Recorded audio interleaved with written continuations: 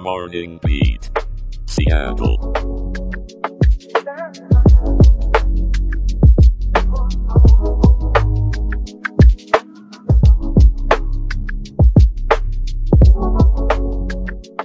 Good morning, Seattle.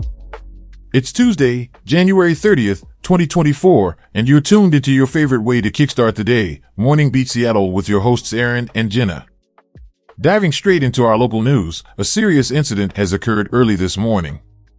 Southbound Interstate 5 is closed in Smoky Point due to a fatal crash involving multiple vehicles, including a motorcycle.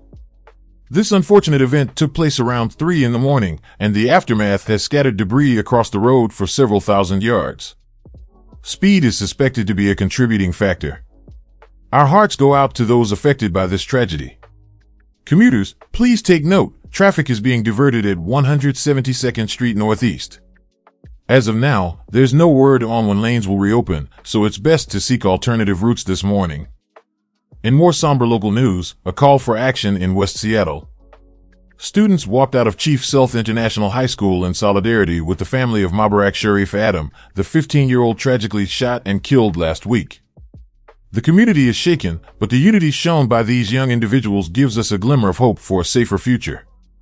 The family is calling for increased safety measures, and so are we. If anyone has information, please come forward and help bring some peace to Mubarak's loved ones.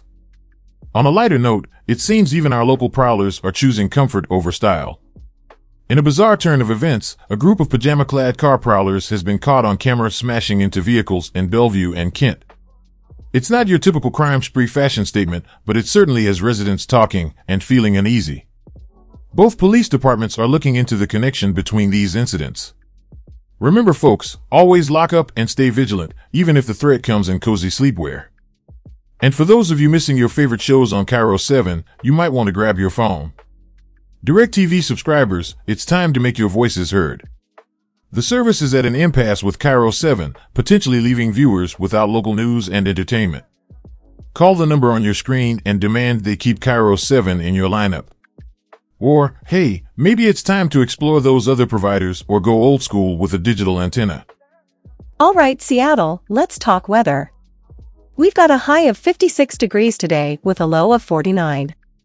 Sunrise was at 7:39 a.m. and we can expect the sunset at 5:07 p.m. There's some patchy rain nearby, so keep those umbrellas handy. But before you step out, a heads up to our listeners in Mason, a flood warning has been issued until February 3rd.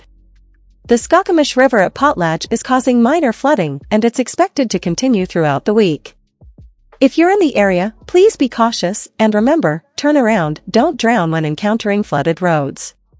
Stay safe out there. Thanks for the update, Jen.